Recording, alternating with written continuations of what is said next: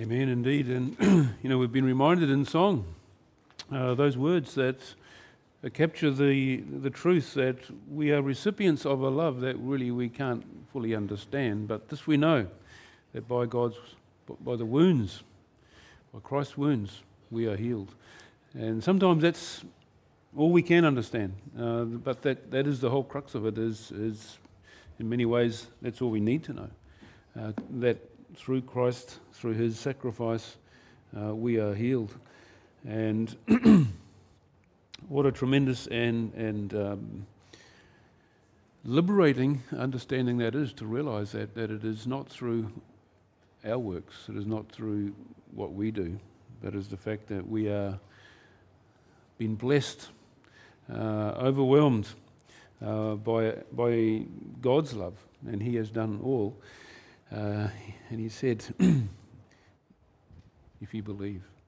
So I trust that's your position today, that you are indeed able to identify with that and to enter into the joy of salvation. Salvation by faith, but it's called is through the grace of God. So may that influence our heart and our minds today. We're of course excited to have the children with us because there is no children's ministry. I see a few of them escaped out the back, but anyway, we're going to carry on. And the children's ministry, of course, are having a well-deserved break for at least a few more weeks. But this morning, of course, we're going to just continue on in the book of Malachi. Jake began that journey. We've gone through chapter 1, and we've touched on a few other things since then.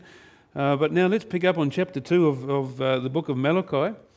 And just a reminder or a refresher, we're reminded that Malachi, of course, lived and worked in the time of Ezra and Nehemiah. So we've been through all of that part of the Old Testament books, and as we have touched on those different books, that is the time and the time frame where Malachi lived and ministered. We're reminded how a remnant of the Jews returned back from Babylon. Most of them stayed in Babylon. Some came back after their captivity. They came back under the ministries of Haggai and Zechariah. They rebuilt the temple. Some years, or 60-odd years later, Ezra came to re-establish the nation, and it was something like 14 years after that Nehemiah came and rebuilt the wall. And so in Malachi's time, the Jews had been back in the land for somewhere around 100 or so years.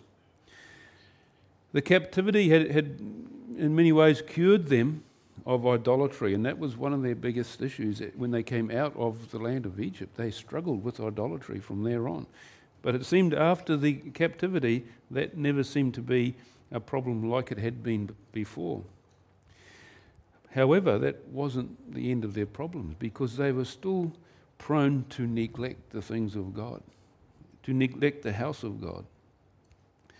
The priests had become neglectful, they'd become lax, they'd become degenerate. The people had reverted to their old habits of intermarrying with the idolatrous nations around them. And the spiritual life of the nation had become one of kind of empty repetition. We all can be a bit like that in life, can't we? Who remembers driving here this morning? Who remembers every gear change you made? Well, you don't now because it's mostly automatic, but who remembers, precisely every move you made? Now, if you go back to when you first started driving, you probably would remember. Oh, yeah, I graunched the gears coming out of there, then I was over there, and man, I'm here, thankfully. But as time goes on, you click into autopilot, don't you? We can do that also in our life of faith. And that's what had happened really here. The nation had become, it was sort of around with just empty repetition that sort of defined their religious activity and their commitment to God. It had become a place of sort of half-hearted religious activity with no real heart or relationship with God. Now, the theme of Malachi really has been defined as formalism rebuked, because that's the state that they'd got into. And so instead of a kind of a real and dynamic relationship with God, which had been the case not that many years prior, there were times when they, as we've been reminded as we've gone through those books of recent times, that there was real commitment to God as that nation came back together. Remember, these are the ones who'd come out of Babylon. Many of them had a nice little urna going on in Babylon, and they stayed behind. But those who had a heart for God and to re-establish once back in the land, they had moved, and it often came at great cost to themselves. Many of their families stayed behind, but those who came had a commitment to God, and there was tremendous times of spiritual life and revival. But as we get to Malachi, and things have been happening for a while back in the land, it all become mechanical.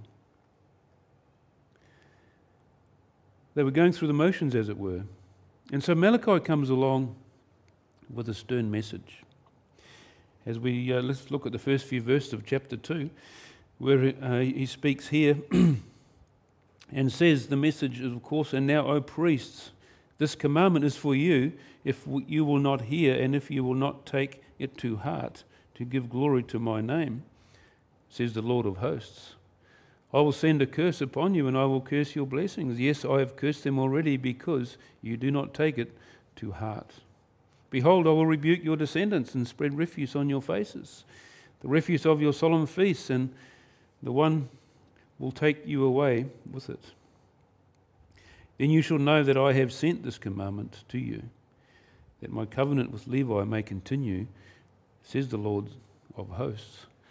And so, of course, the mention here of Levi, one of the sons of Jacob and Leah, became, of course, that head of that priestly tribe.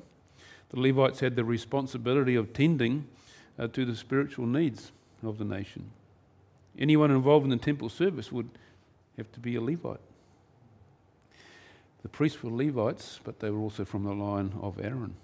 Now, if the priests will not hear and repent, God's promise is here a curse on their blessings. And it can be a reference to the blessings either brought by the people, by the priests, to the priest by the people, or the priestly blessings they gave to the people. Because why? You did not take it to heart, is the message. And so this sin goes all the way back to sort of hollow formalism. It's a religion of surface emotions and outward signs, but not of the heart. It's been fascinating travelling around and going to different churches. And I'm thinking particularly of high church, and perhaps like the Anglican church or something similar to that, where everything is so formal. And for some people, that doesn't mean to say they can't have a dynamic relationship with God in that environment. Some people need the formal stained glass windows and the candles and incense burning in a great building to sort of be a part of, and that's fine, isn't it? But it can be replaced, and where all of this structure and such like becomes greater than the God you're there to worship. And I sort of thinking a little bit about that when in these verses here, this speaks of sort of religious activity. There is in the heart of man, isn't there, a desire to worship something. God's desire is that we worship Him. And man so often falls short of the worship of God, instead worshipping things about God, or even worshipping the worship of God. Man is easily distracted, and the view of God can be replaced by religious activity. And this was the situation Malachi was facing and he was addressing. And so some harsh words. Speaking here, spread refuse on their faces. I mean, sacrificed animals still had refuse, we might call it excrement, in them. And the message here is pretty graphic. Hey, we're going to spread this even on your faces. Rub it in their noses so that you will have to be taken outside the sanctuary because you've become unclean. The motive, of course, that my covenant with Levi may continue. God's discipline against these priests. The Lord's view was that this would warn the priests back to a proper respect of him and his covenant. And speaking about Levi, the theme continues in verse 5. My covenant was with him, one of life and peace. And I gave them to him that he might fear me. So he feared me and was reverent before my name. The law of truth was in his mouth, and injustice was not found on his lips. He walked with me in peace and equity, and turned many away from iniquity. For the lips of a priest should keep knowledge, and people should seek the law from his mouth. For he is the messenger of the Lord of hosts. And so God promised Levi that his descendants would be scattered in Israel. This was turned into a tremendous blessing when Levi, of course, was designated as the priestly tribe, and the priests were sprinkled throughout the land. And so God uses Levi here as an example for the priests in the days of Malachi. He's an example of reverence. He says here, he feared me. He was reverent before me. He's an example of knowing God's word. The law of truth was in his mouth. He's an example of godly character. He walked with me in peace and equity. He's an example in that he was preserving and promoting God's word. The mention there should keep knowledge, and people should seek the law from his mouth. And so the priests had a special responsibility to both hold and to spread the word of God. God's word was given to the priests for notice, life and peace. That's something we need to remember. The words of God are for life and peace. Through the word of God we do find that. True eternal life is found in Christ as revealed in Scripture, and the only way of true peace is to make peace with God. And so because the priests had to hold and spread God's word, they had to do it with knowledge so that people could seek the law from his mouth. Leaders should be knowledgeable messengers of God's word, is the thrust here. It's also relevant instruction for priests, for ministers, for pastors today, to declare the word of God in its entirety. Declaring the word of God, expounding on the word of God, bringing the word of God before the congregation should be at the heart of what any minister of any church should be doing. Paul touches on that in his letter to Timothy, 1 Timothy 3:15, a well-known verse, of course, where he refers to the church as the pillar and foundation of the truth. That's reference to the truth of God as declared to man. That's where we should find the upholding of God's word, of what God has revealed, God's truth. What the Bible says, or what does the Bible say, should always be the sort of undergirding principle, because we need to know what Scripture says. Not so interested in what someone else says. What does Scripture say? And the church should be a place where anyone can come to and hear the Word of God expounded. It should be a foundation and a bulwark, you could say, of God's Word. In many cases, that hasn't happened, and it's not a new thing. That's why it was being addressed here. But, verse 8, we hear this. Malachi continues on. He's getting this message from God to declare, but you have departed from the way. You have caused many to stumble at the law. You have corrupted the covenant of Levi, says the Lord of hosts. Therefore I have also made you contemptible and base before all the people, because you have not kept my ways and have shown partiality in the law. Now the priests should have held the word of God in knowledge, reverence and obedience, but instead what happened? They departed from the way. They caused many to stumble at the law. The priests of Malachi's day fell so far short of God's ideal for them. And the people could see this, and as the scripture says here, held them in contempt. Now, as we look at that and think about it, it's not hard to apply that in today's world, where there's all manner of information can be delivered from many pulpits up and down the land and around the world. And many will look from the outside and say, hey, hang on, shouldn't at least the word of God be upheld? And so we can see this is not a new problem. It's been going on for a long time as the move away from upholding God's word is experienced. Now, God continues on to rebuke the priests in this way, verse 10. Have we not all one Father? Has not one God created us? Why do we deal treacherously with one another by profaning the covenant of the fathers? And so what's all this about?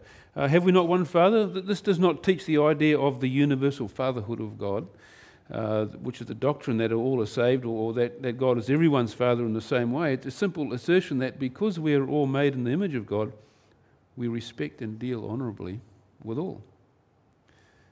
Malachi will apply this specifically to marriage, where it says, why do we deal treacherously with one another?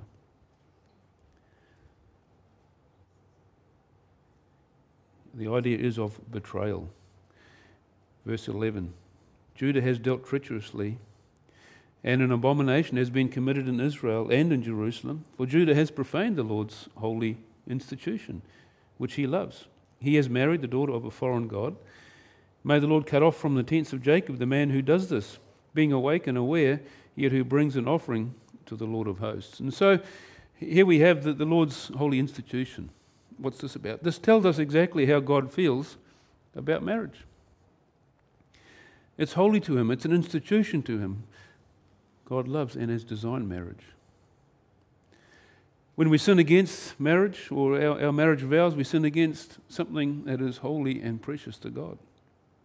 He has set apart marriage for a special meaning, special purpose in life and in the life of his people.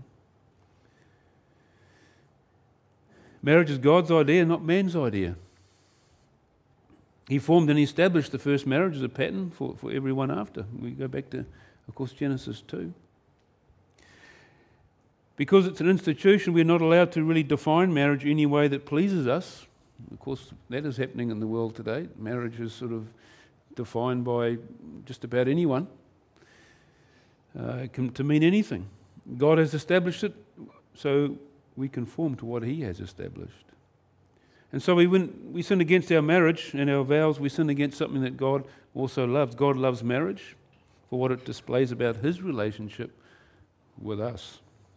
He loves marriage for the good it does in society. God loves marriage for the way it meets the needs of men and women and children. Most of all, God loves marriage as a tool for conforming us into the image of his Son. Those of us who are married know how that God uses marriage to refine us. God uses many things to refine us, but marriage is one. And we're reminded, of course, of that relationship that we experience as, we might say, the bride of Christ. When we're reminded of how a husband should relate to his wife as Christ loves the church and gave himself for the church. And so we see the principles of marriage are all in the Scripture because God designed it. It's fascinating, isn't it, that man has got involved to mess all that up. to mess up the things of God. And that's pretty much the way the world, of course, goes. It will attack the things that are of greatest value. The things which represent God in the world are under attack. They always have been. And as the days go on, that will be increasingly so. The institution of marriage is one of them. He says here, he has married the daughter of a foreign god. Now, the first treachery and abomination God addresses is the intermarrying between the people of God and their ungodly neighbours. The dangers of an ungodly intermarriage are well documented in the Old and the New Testaments. Israel married women from Moab and brought the curse of God upon them back in Numbers 25. Solomon married many foreign women. We know all about that. And they took his heart away from God. He recognised that. Ahab married Jezebel, a foreign woman who led Israel into new depths of depravity. Paul speaks about believers and unbelievers not being joined together. And so God promised to punish the priests who married foreign pagan wives and thought that it would not affect them. We read these interesting words, awake and aware. It's a phrase, translates something along the lines of master and scholar, tempter and tempted, witness and advocate. Even nomads and settlers. The Hebrew idiom is just another way of saying everyone. God's command against mixed marriages in Israel, and let's be very clear on this, especially in today's world, has nothing to do with race. This is not racial. It has to do with faith. We're all the same before God, whatever race. It's about faith. There is even a foreign wife in the genealogy of Jesus. Who was Ruth? A Moabite. She married a Jewish guy named Boaz, because she forsook Moab's God for the Lord. It's got nothing to do with race. It's got to do with faith. And of course, it was Solomon who recognized that, and he recognized that his foreign wives had led his heart away from God. It's not because they were of a different race, because they're on a different faith. And so we need to be clear on that in today's world, where it just seems that even any little offence, the racial word comes up. God created the races. Praise the Lord. Verse 13, and this is the second thing that you do. So here we come, here's number 2. You cover the altar of the Lord with tears and weeping and crying, so he does not regard the offering anymore, nor receive it with goodwill from your hands. Yet you say, for what reason? Because the Lord has been witness between you and the wife of your youth, with whom you have dealt treacherously, yet she is your companion, your wife by covenant. But did he not make them one, having a remnant of the Spirit? And why one? He seeks godly offspring. Therefore, take heed to your spirit, and let none deal treacherously with the wife of his youth. For the Lord God of Israel says that he hates divorce, for it covers one's garment with violence, and the Lord of hosts, therefore take heed to your spirit that you do not deal treacherously. And so the neglected and divorced wives of the priests, it is believed, came and wept. And their husbands then offered sacrifice to God on the same altar.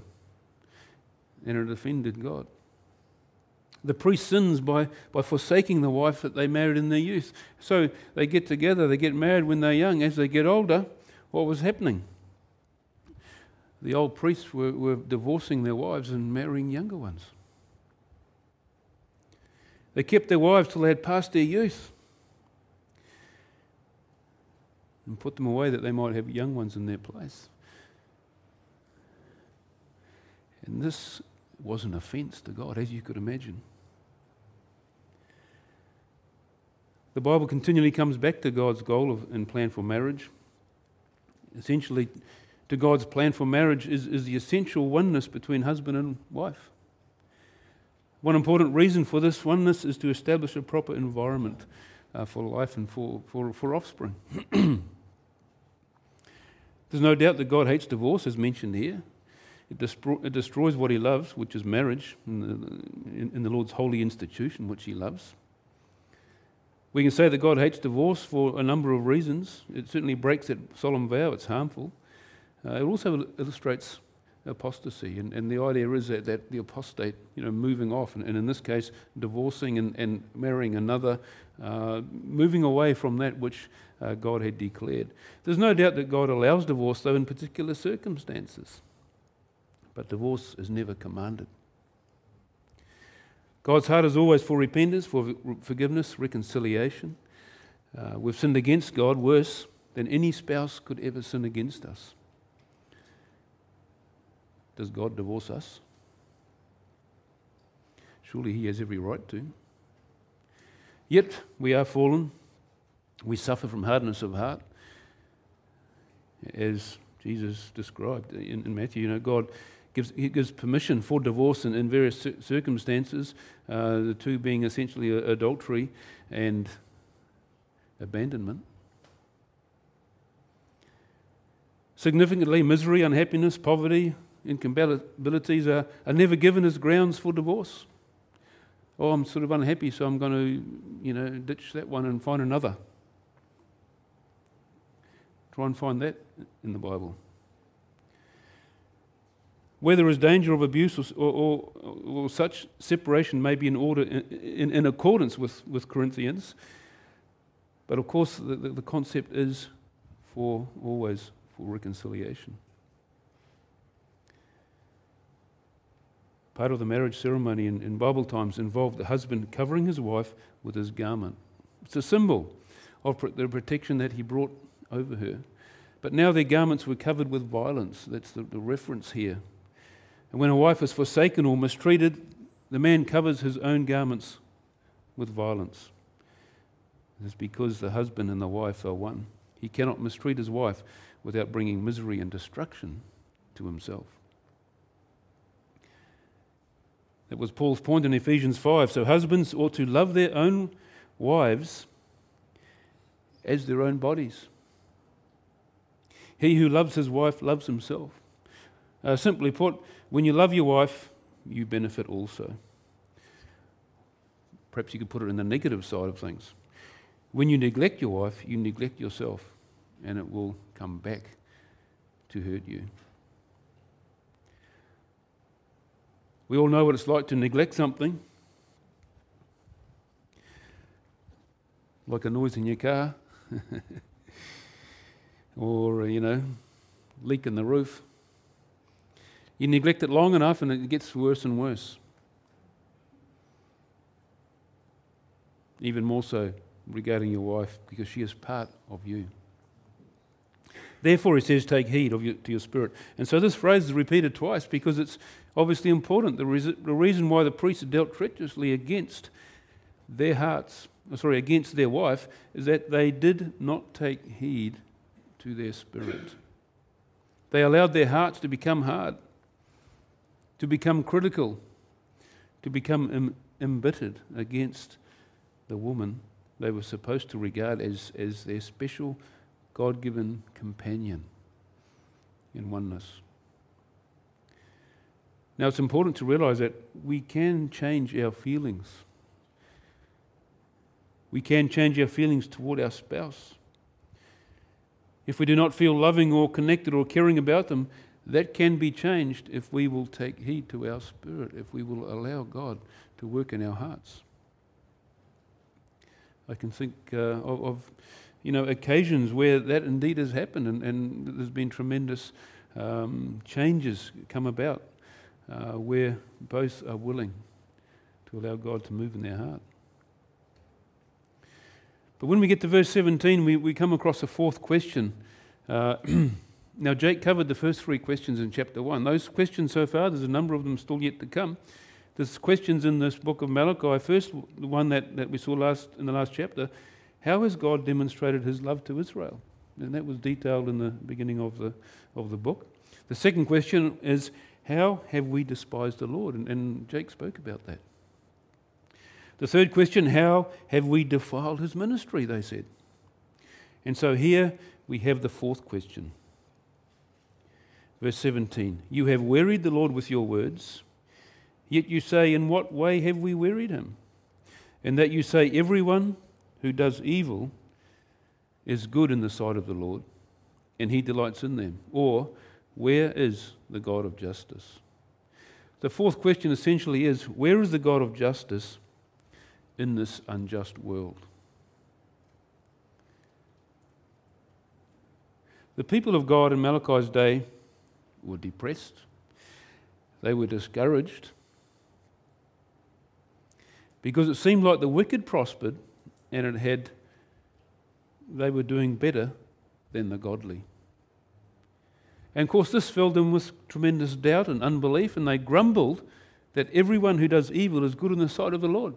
Hey, if we just do bad, then obviously they're blessed by God, so they were kind of completely messed up in their view. Where is the God of justice? When they compared themselves with others, they thought it was unjust of God to bless others and not them. Nevertheless, their question shows that they don't understand what the God of justice really would do or give to them. But you think of the accusation here. You have wearied the Lord with your words. Well, that's a terrible thing, isn't it? To be accused of wearying the Lord with our words. This kind of ignorant, unbelieving talk from God's people is wearisome to God. Man, that's heavy duty, isn't it? It shows how much his people resist him, resist his truth, and resist his work. It's a bit like the person who can only complain. My heart goes out to those who work in the complaints department of various businesses. I mean, how on earth do they survive? Or do they rotate around? But if you're only hearing from people who complain, it's like, man, what a sad world. What do they do to kind of get their head straight again? But some people are just in that world. All they can think of is complaining. And that is wearisome. And here the message is, of course, there is a wearisome aspect to God for those who really are coming against God with this question. I believe it does show their lack of understanding of the person, the character, and the nature of God. It's probably a question we've all asked. I've asked it. I can think back to days, and I think where, as a kid, and Mum and Dad haven't done what I wanted them to do, or more likely, I've done what they didn't want me to do, so I'm being disciplined. And so I think, well, Mum and Dad are big bad meanies and got it out for me. And that's it, that's it. They hate me, they just don't want me, and all blah, blah, blah, around we go. As time goes on, and you get older, and maybe a little bit wiser, a little bit more experienced, you start to realise, well, they did love me. They do love me. Some of the reason why I wasn't too happy was not their problem. They were dealing with the problem, which was me. And as time goes on, we become a bit more mature, and we realise that we see a little bit bigger picture. And I do feel, as followers of Christ, the same thing happens in some way. As we get a little bit older, we start, or more experienced in walking with God. And of course, that doesn't always mean how long we've walked. It's mean how has God worked in our lives, and what has He done in our lives, and how we've experienced God in our lives. And we can start to realise, well, God does love me. We can look back a little bit like as we were children and recognise that, yes, my Father was loving me at that time. And we can apply a similar concept to God as we become a bit more aware of who He is, of His character and His nature. Why? Those who shake their fist at God and disregard anything about God, why do they have such a blessed life, we might say? Why those who follow hard after God and yet their lives either end in tragedy or a lot of drama and strife? Where is the justice in that? And that's sort of where these people are at, and you can kind of understand that question. Many have stumbled on that question.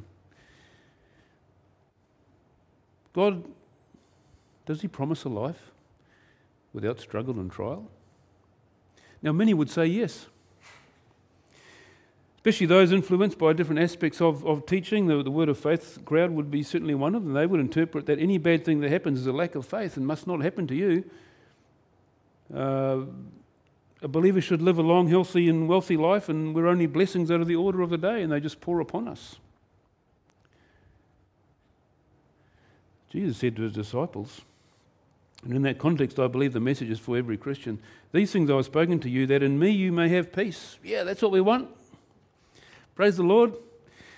In the world you will have tribulation. Oh, I don't want to hear that, thanks.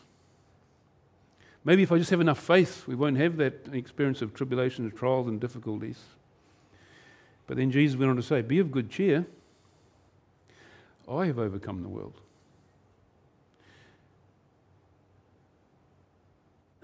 We do have peace in Christ. We don't necessarily have that in the world. Now, a person may live a tremendously blessed life and die in his sleep as an old man and never have any dramas. That's great, praise the Lord, but there's no guarantee. Not only is there a promise of tribulation, but the Bible records examples of what that looks like. And of course, Hebrews is one example or one place where those are recorded. The famous chapter of Hebrews 11. We read this. And what more shall I say? For the time would fail me to tell of Gideon and Barak and Samson and Jephthah, of David and Samuel and the prophets, who through faith subdued kingdoms, worked righteousness, obtained promises, stopped the mouths of lions, quenched the violence of fire, escaped the edge of the sword.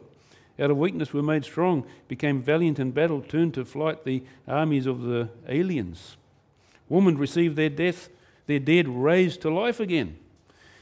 So yeah, that's what it's about, isn't it? These victorious in all areas of life and so on. But the story doesn't stop there. It continues on in verse 35. Others. Others were tortured, not accepting deliverance that they might obtain a better resurrection. Still others had trial of mockings, scourgings, yes, and of chains and imprisonment. They were stoned.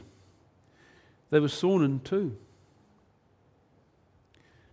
They were tempted, were slain with the sword. They wandered about in sheepskins and goatskins, being destitute, afflicted, tormented.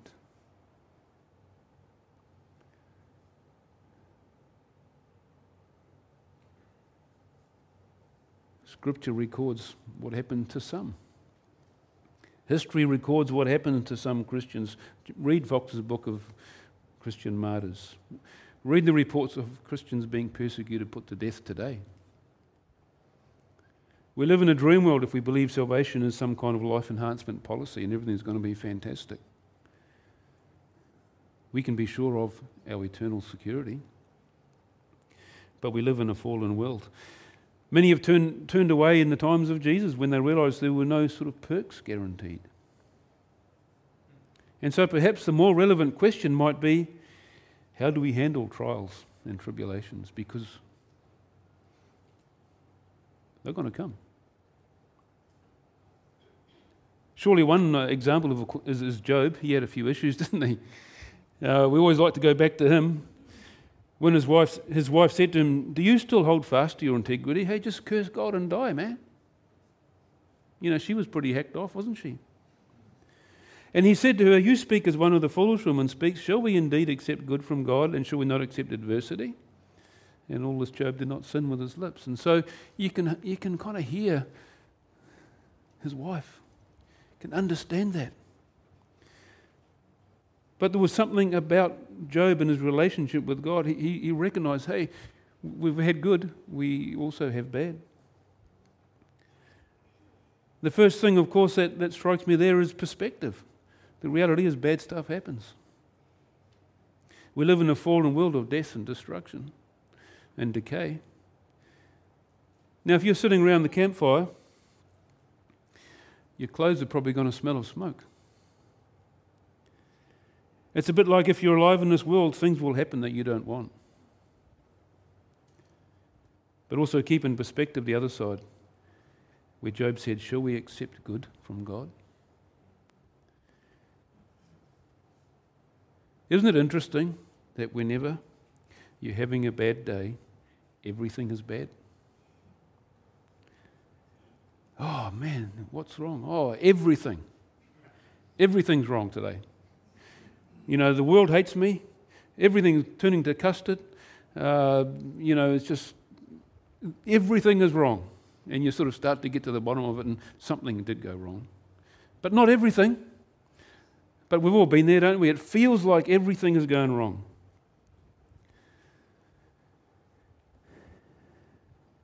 There's no hope. And it's a bit like Job's wife, we'll just curse God and die, you know. You see, perspective is lost, and it's forgotten what God has done that is good. What good has God brought into your life? Oh, nothing, it's all bad, you know, and that's kind of, it overwhelms everything else. I've always been fascinated. If you take a pot of black paint, and you've got another pot of white paint. So, we just want to lighten up the black a bit. So you put a bit of white in and keep stirring, nothing much happens. You put more and more, nothing much happens. You need can you ever get enough white paint to turn a bucket of black paint white? You probably can, but you're going to need sort of truckloads of it. But if you take that pot of white paint, put one drop of black in it, it instantly affects it. You need very little black, don't you? You see, we can let a drop of black paint taint our lives, and suddenly everything's bad. Suddenly God's against us. And I believe that's what was one of the problems that was happening in the days of Malachi. In the days of these people, they were wearying God with this whole thing. Oh, why follow after God, you know? We might as well just go and do this stuff. And many of them were. Even the priests were ditching their wives and going against what God has declared. They were going against what they had even observed. It was only they'd been there 100 years. They would have experienced some tremendous times of revival. But because things were perhaps become a bit stagnant, become a bit stale, because they'd sort of fallen into this sort of dead orthodoxy of repetition of religious activity, their heart was far from God. Job had a deep understanding of the character of God and was able to maintain peace of heart by continuing to trust Him. What tremendous strength that is, to just trust God. Well, I don't understand what's going on. God doesn't often call us to understand stuff. He calls us to trust Him. I just want to finish on this great psalm, Psalm 73. Psalm 73 was a psalm written by Asaph. Asaph was a worship leader with David. And like many of the songs that we sing today, many of them are written through experience. And a person putting into words where God has worked in their lives, or how this has panned out. And as we look at Psalm 73, I believe it sort of touches on really what the heart that we're looking at here in Malachi, and where the people were at, and hopefully where they moved on to. You know, we can be at that place, but where are we moving to? We can be at the place where they were wearying God, but we don't want to stay there. We want to hopefully respond to God's shaking us a bit and realizing, hey, this is not where we need to be. We need to get ourselves back on track. And sometimes we need someone to come along beside us and say, hey, you know, there is hope. It's not all black. There is hope ahead. And so Psalm 73, look at these verses here. Truly God is good to Israel, to such as are pure in heart. That's a statement. Surely God is good. God's good to everyone with a pure heart. Excellent, great. Verse 2, but as for me, and this is often the case, Well, God's good to that guy or that girl or that family because they're doing everything right. But for me, it's all bad. And here is Asaph. But for me, my feet had almost stumbled. My steps had nearly slipped. For I was envious of the boastful when I saw the prosperity of the wicked. Surely this kind of captures what was going on in Malachi's day. I could see everyone just ditching God and getting on with their life. Great. Hey, there's Joe down the road. He's ditched his wife and got a new model, and life's going right for him, isn't it? Man, maybe I'll do the same thing. You can see how that sort of carries on. We're just doing our religious stuff, but now he's got a new wife, and she's not, too good at cooking, but I guess she'll get there. But whatever the case might be, people sort of work through all of that, and we can apply that to what's going on in the heart. Verse 4, for there are no pangs in their death, but their strength is firm. They're not in trouble as other men, nor are they plagued like other men. Therefore pride serves as their necklace, violence covers them like a garment. Their eyes bulge with abundance, they have more than their hearts could wish. They scoff and speak wickedly. Concerning oppression, they speak loftily. They set their mouths against the heavens, and their tongue walks through the earth. Therefore his people return here, and waters of a full cup are drained by them, and they say, how does God know? And is there knowledge in the Most High? Behold, these are the ungodly, who were always at ease. They increase in riches. Surely I have cleansed my heart in vain.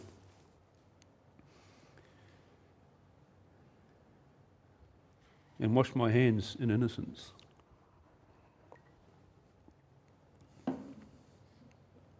You can see, you can feel the pain in his heart, can't you? And I think this, reflects the heart of the people. They could see all the benefits of not following God. Surely, I've cleansed my heart in vain. I've washed my hands in innocence. What's the point? All day long I've been plagued and chastened every morning. And so what's the point of this? I'm following after God, but all this is happening. If I had said I will speak thus, behold, I would have been untrue to the generation of your children. When I thought how to understand this, and this is where we run to strife, when we try to understand. I had a laptop that blew its fuse a while back and had to get another one, and I took it to the guy who knows all about them, and he looked at it and he gave me all this information about why it had dropped its lunch. And I said, I don't understand. And I have no idea what you're talking about. If you want to talk about, a V8 engine or a plough, but you're talking about stuff that I have no idea. He says, well, you need a new one. Well, now I understand that. And that's all I needed to understand. I don't know or am interested in the technical part of it. I just want one that works. And he said, well, this is what you've got to do.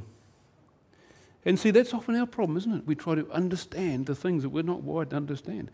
Now, that illustration about the computers is a bit of a lame one, because there's plenty of people who understand everything about computers. But no one understands everything about God. Otherwise, you would be God.